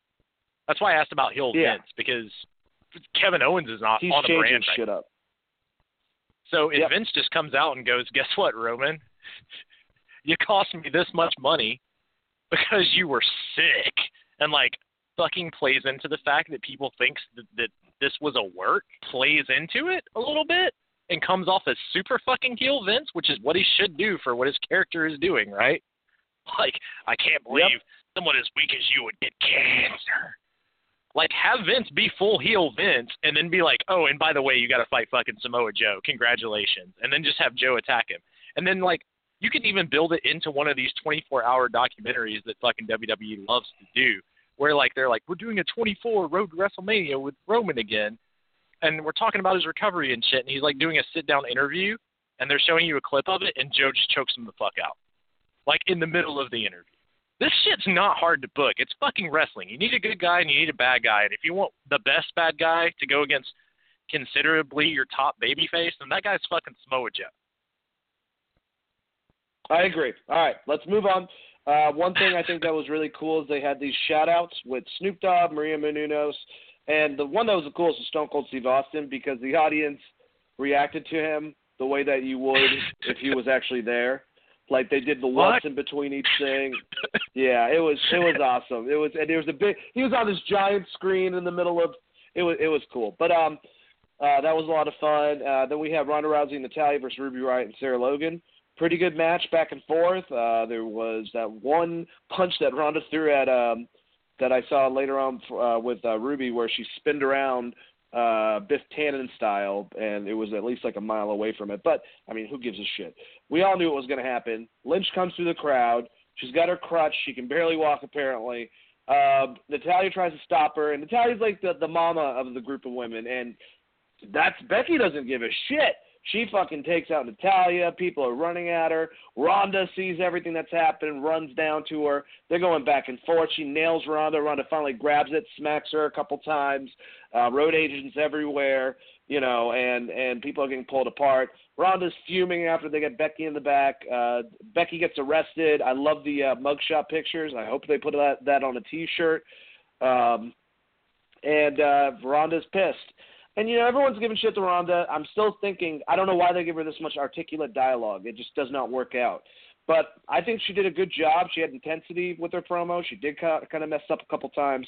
Everyone's on her balls. She calls Stephanie's ass out. Well, she calls Vince out. Stephanie comes out. She demands that Becky gets added to this match because of this stuff. And she won't do it. She's like, no, she just did all this. She's getting arrested. She's not going to WrestleMania. She's not getting rewarded for her actions.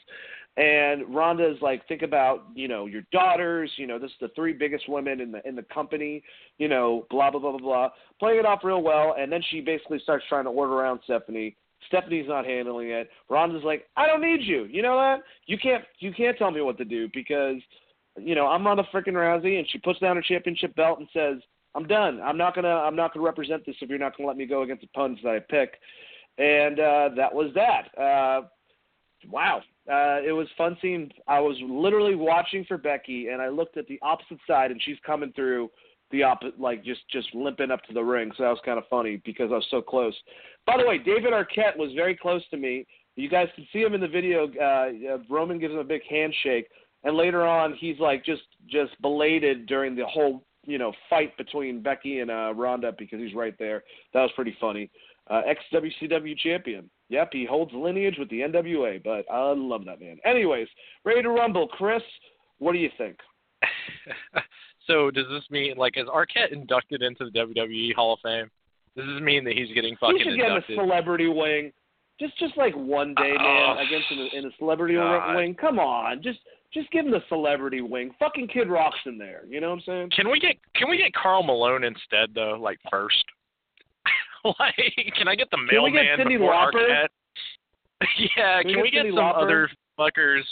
Because I saw that too, and I was like, that's fucking David Arquette. And I was like, oh, fucking great. He should talk about that hardcore match he just recently had where he almost died against Nick Gage.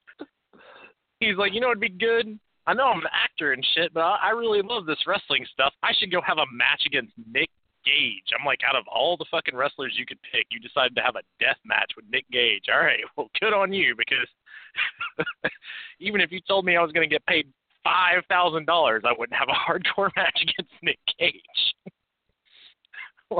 I don't know if you heard about that, but it was pretty crazy. You guys should look it up. But I thought this was good. It was stupid. It's fucking brutal, dude.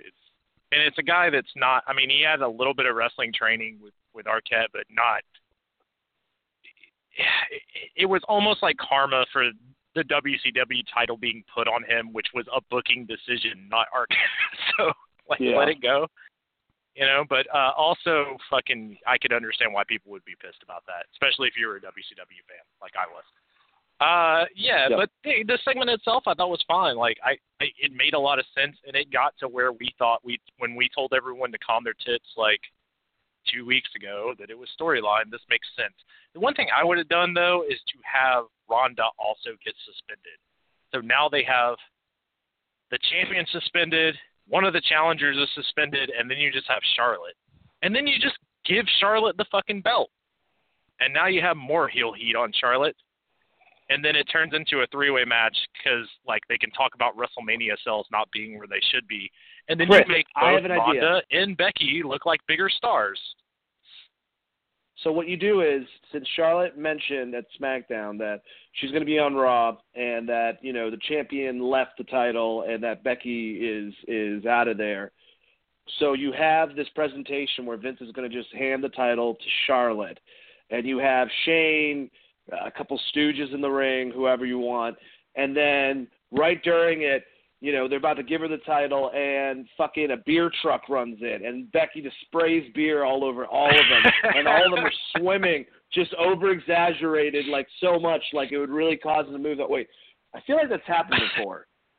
Yeah, I don't think we need that much, but I was more going, They suspend both of them, and then Vince realizes that he doesn't have a pay-per-view. And you just get a bunch of segments of like people like, well, I don't know who to book in this match.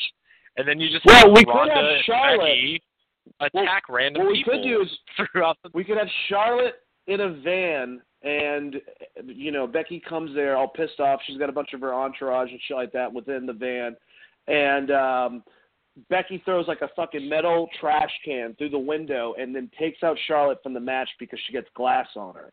Like, I think that's damn it, that's been done too.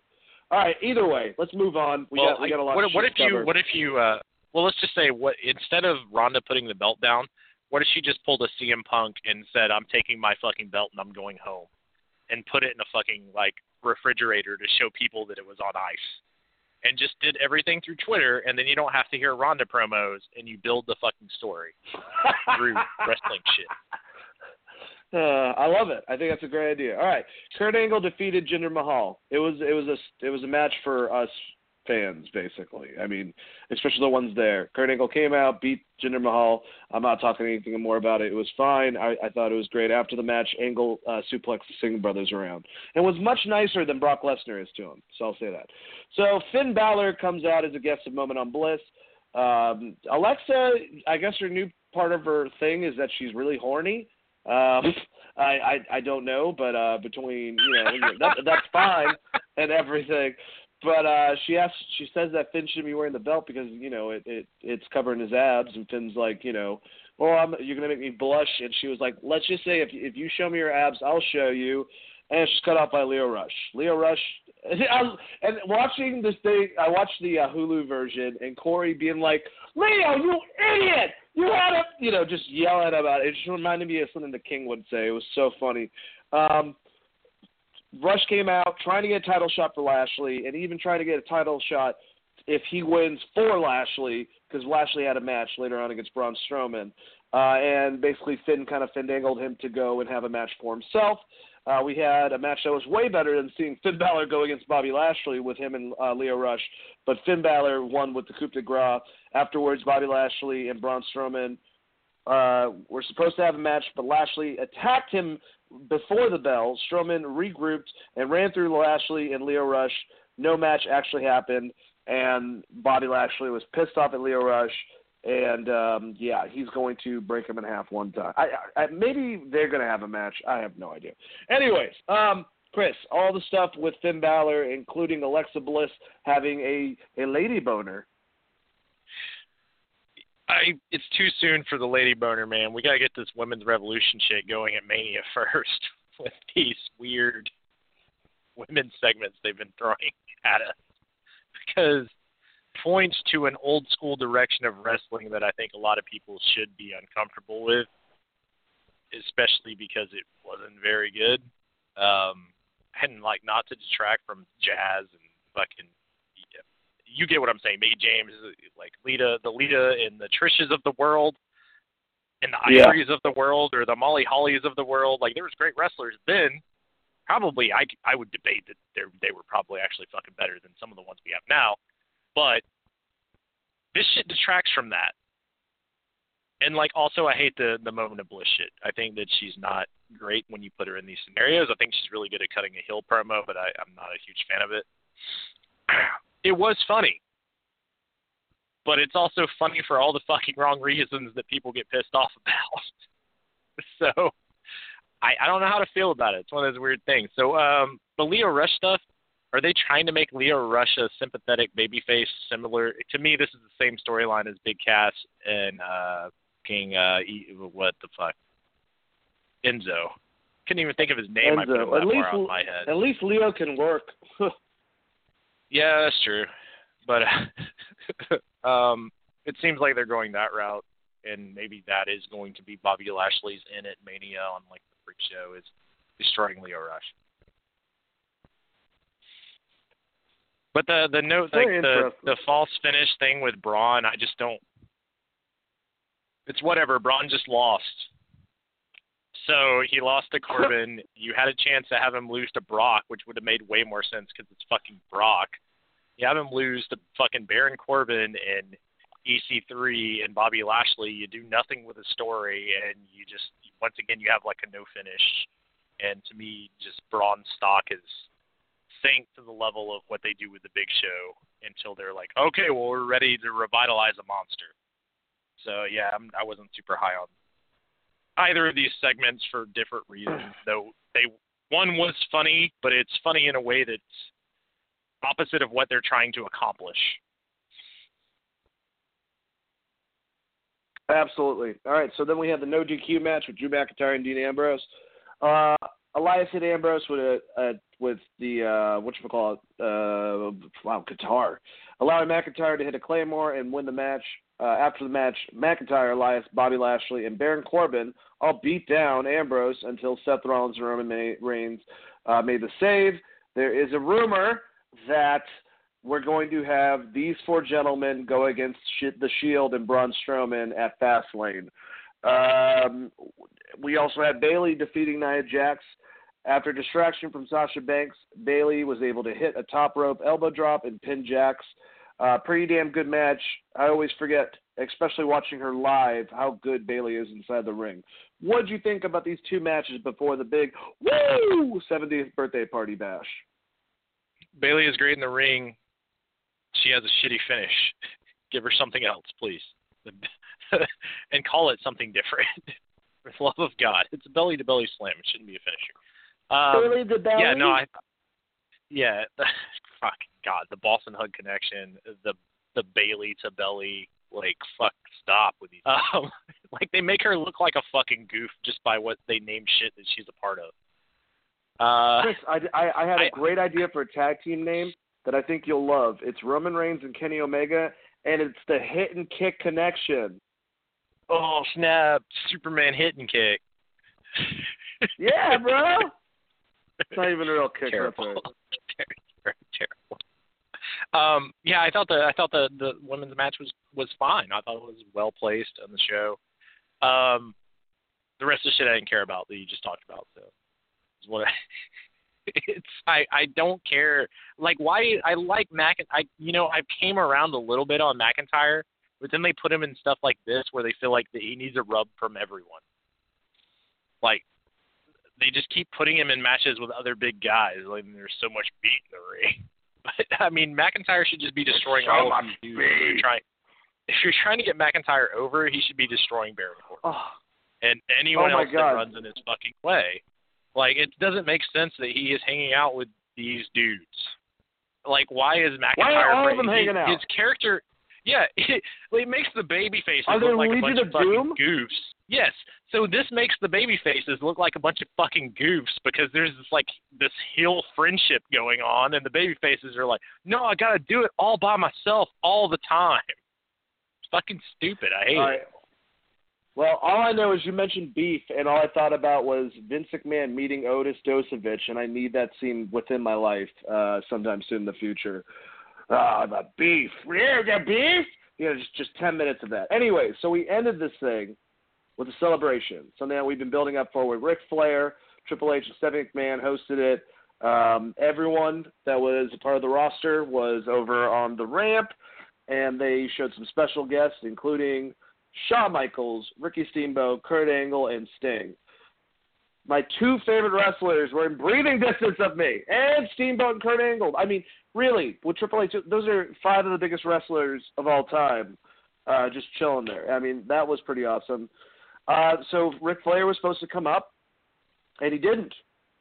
However, on the Titantron, and all you guys obviously saw, was Batista with his blue nose ring and sunglasses, like kind of just destroying some camera guy and dragging him to Ric Flair's room, knocking down the door, slamming it shut. You hear a bunch of punches, and he drags Ric Flair down, and he looks at the camera and says, "Hunter, do I have your attention?"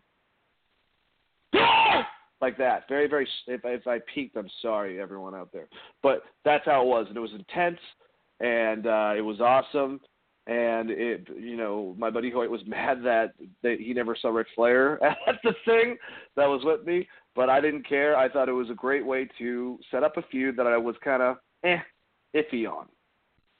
But Chris, what did you think about all this? You can tell your buddy Hoyt that Ric Flair tends to go to Frontera in Duluth near Gwinnett Arena. So he can just hang out there a bunch, and eventually he will see Ric Flair. He's served him before at Vinny's when he was a server there. He's literally served him in person. So stupid. It's fine. I thought it was awesome. I thought it was a really good call. I thought it was a callback to Evolution, but I think they're trying to turn, based on our conversation earlier, that they're trying to turn Batista heel and Triple H face, which is going to take a lot of fucking work to repair Triple H's baby face Someone image. says that I've got a shovel in my closet. I've never had a shovel. Dad, do I have a shovel at all? Shut up! But, yeah, I thought it was a really good moment. I hope they go the other route, which is why Batista attacked him, which is because, I mean, if you go back to Evolution, they fucked Batista pretty hard until he won the title. So you could just play off that a little bit. I think they should go that route. Maybe get Orton involved. Let's have a whole. They teased the Evolution thing before. Let's just do the whole Evolution. Let's get all the crew in there. But yes, I really enjoyed this. I thought it was a great segment, and I think it did a lot for Batista coming back and them not just being like, "Hey, here's Batista. Isn't that cool? You guys like Batista, right?" Yeah, I agree. So, everyone, to let you know what happened afterwards, there was no dark match, but we had these legends in the ring.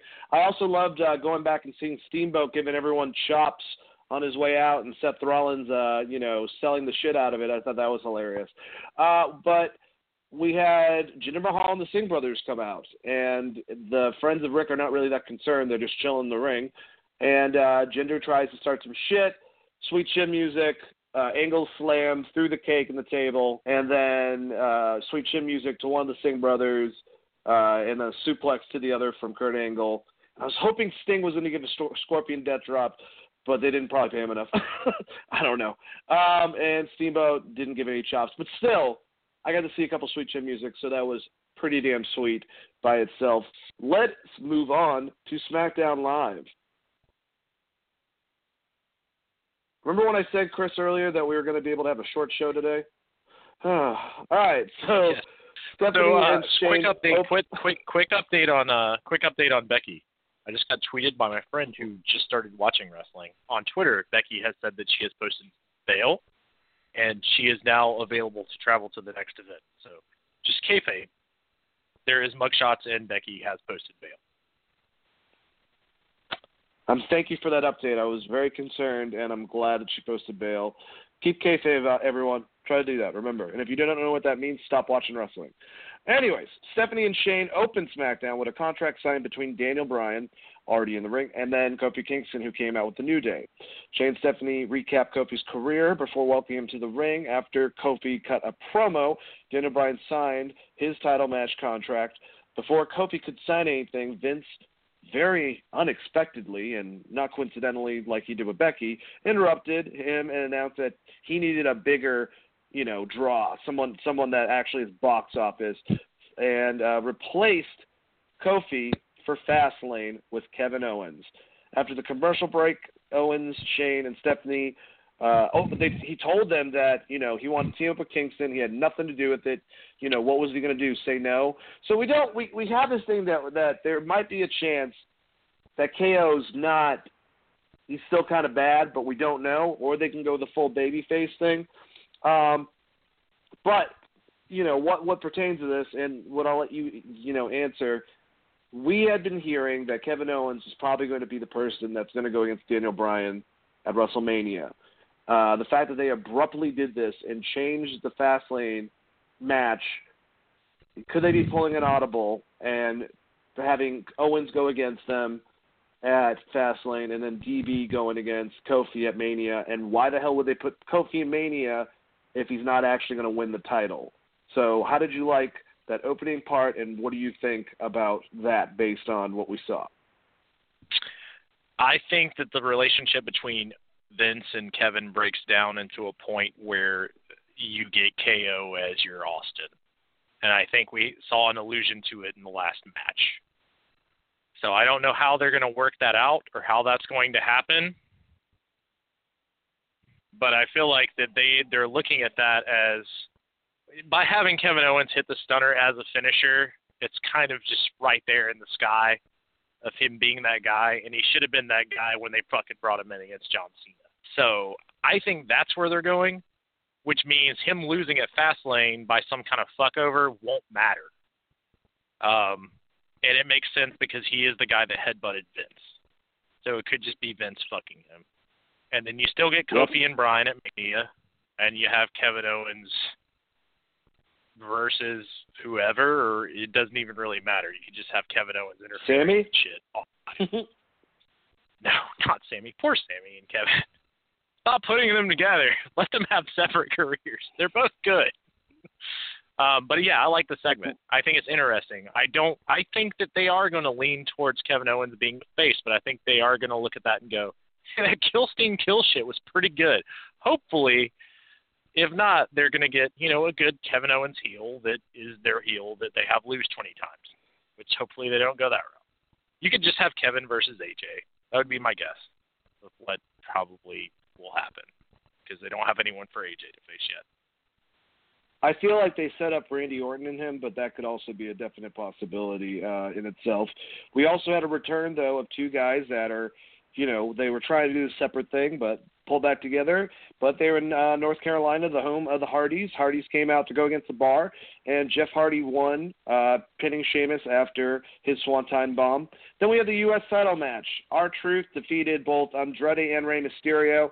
Comes out, says that John Cena was the biggest inspiration. It was so funny with Carmella saying, I believe you're older than John Cena, and him just playing this off and him doing the open title thing. Then you have Andrade, coming with his whole package down to the ring, doing everything, and then Rey's music hits. He runs, elbows the crap out of Andrade, gets in the ring. They get into a three-way because Carmella convinces R-Truth to do that, because that's what Cena would do.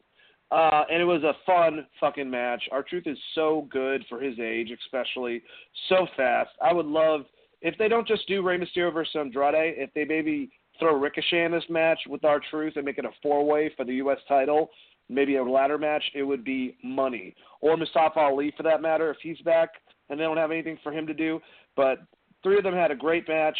My favorite spot was when Rey went to go do his new thing where he slides outside, and Andrade gave him a drop kick in there. I thought that was pretty good.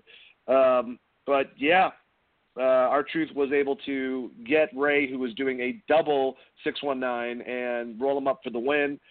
Fun match. Afterwards, Charlotte recapped Ronda Rousey giving the Raw Women's title back and said she was going to be on Monday Night Raw, and she was going to demand from Vince that she becomes the new champion. Chris, out of these three things, what do you like about them? No, Ron Killings is a badass. Former TNA champion, former WWE heavyweight champion. Badass? Nah. Yep, no, fucking R-Truth deserves way more than he's been given. Fucking Ron Killings was fucking great in TNA, and he was awesome as Cakewick in WWE, and he's never, the only push he got was a comedy push as the Little Jimmy thing when he had the title win against John Cena, and the only reason that changed is because John Morrison left. So it sucks. I fucking love R-Truth. He deserves more. Give him more shit, because he is actually really good in the ring and very entertaining, and he can be a great heel when need be. So I hope they continue down the road of R-Truth until he breaks up with Carmella and becomes a heel. I think that'd be really fucking I liked all of this. I thought SmackDown was really, really well done. It's just the Carmella thing, the John Cena thing was really fucking funny to me, and funny for all the right reasons, right? Because it does throw back to John Cena's open challenges that he was doing until Kevin Owens beat the shit out of him. So I like it. It's throwback KO. They can loop that in. They can do a bunch of cool stuff. I really enjoyed this entire SmackDown. I really enjoyed. I don't have a whole lot of negative to say about it. I had some negative stuff to say about Raw, but Raw is 3 hours and SmackDown's like a tight hour and 25. I completely agree with you. I think all of it was awesome. And with Charlotte, I thought that her promo was great. Really, now with KO there, you have Kevin Owens, Charlotte, the Usos, the New Day. I'm trying to think of everyone. Carmella's amazing on the mic. The Miz it's basically all their strongest promo guys. Samoa Joe, all of them are on SmackDown, which is kind of crazy if you think about it. So then we had Ricochet and Aleister Black going against Rusev and Shinsuke. Man, Aleister Black and Shinsuke Nakamura seems like such a fun fucking match if they get to do that. Nakamura attempted the Kinshasa Black reverse with a black mask. Awesome. A lot of fun. AJ came out, cut a promo, returning to his glory. Talked about SmackDown being the house that AJ Styles built. He said that he had lost. He had nothing to say, to excuses, if you will, and that he was going to prove why that it was the place that AJ Styles built. And Randy Orton came out. And they had an intense stare down. He disproved that theory. Lacey Evans came out again. I don't give a shit about that. Before we talk about the Kevin Owens, Kofi, Rowan, and Daniel Bryan match, what did you like about any of that other stuff, Chris? I like the concept of AJ Styles versus Randy Orton because I think it's the combination of two different wrestling companies and different wrestling styles combined. Orton hates spots. I do too. And Styles, not a spot fest guy, but has been a guy that's wrestled in the X division. I like the idea of that match. I hope it's really, really good. And it throws shades of Orton versus Seth Rollins at Mania when Seth got fucking RKO'd out of the curb stomp. Oh, my God. That's probably one of the best RKOs. One of the best out of nowhere RKOs of all time. So that's one that you should check. So I look forward to that. I do think that'll be a good feud.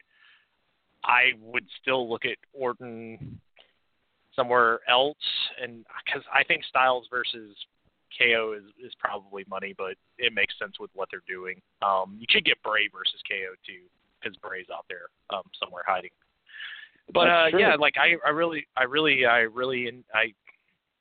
I said, I pretty much enjoyed most of this show. I don't have a bunch of stuff to say. I kind of want to save it until we get to this last match because we have a few minutes left. All right, so let's get into it. KO Kofi against Rowan and Daniel Bryan. This was an awesome match. Great tag style.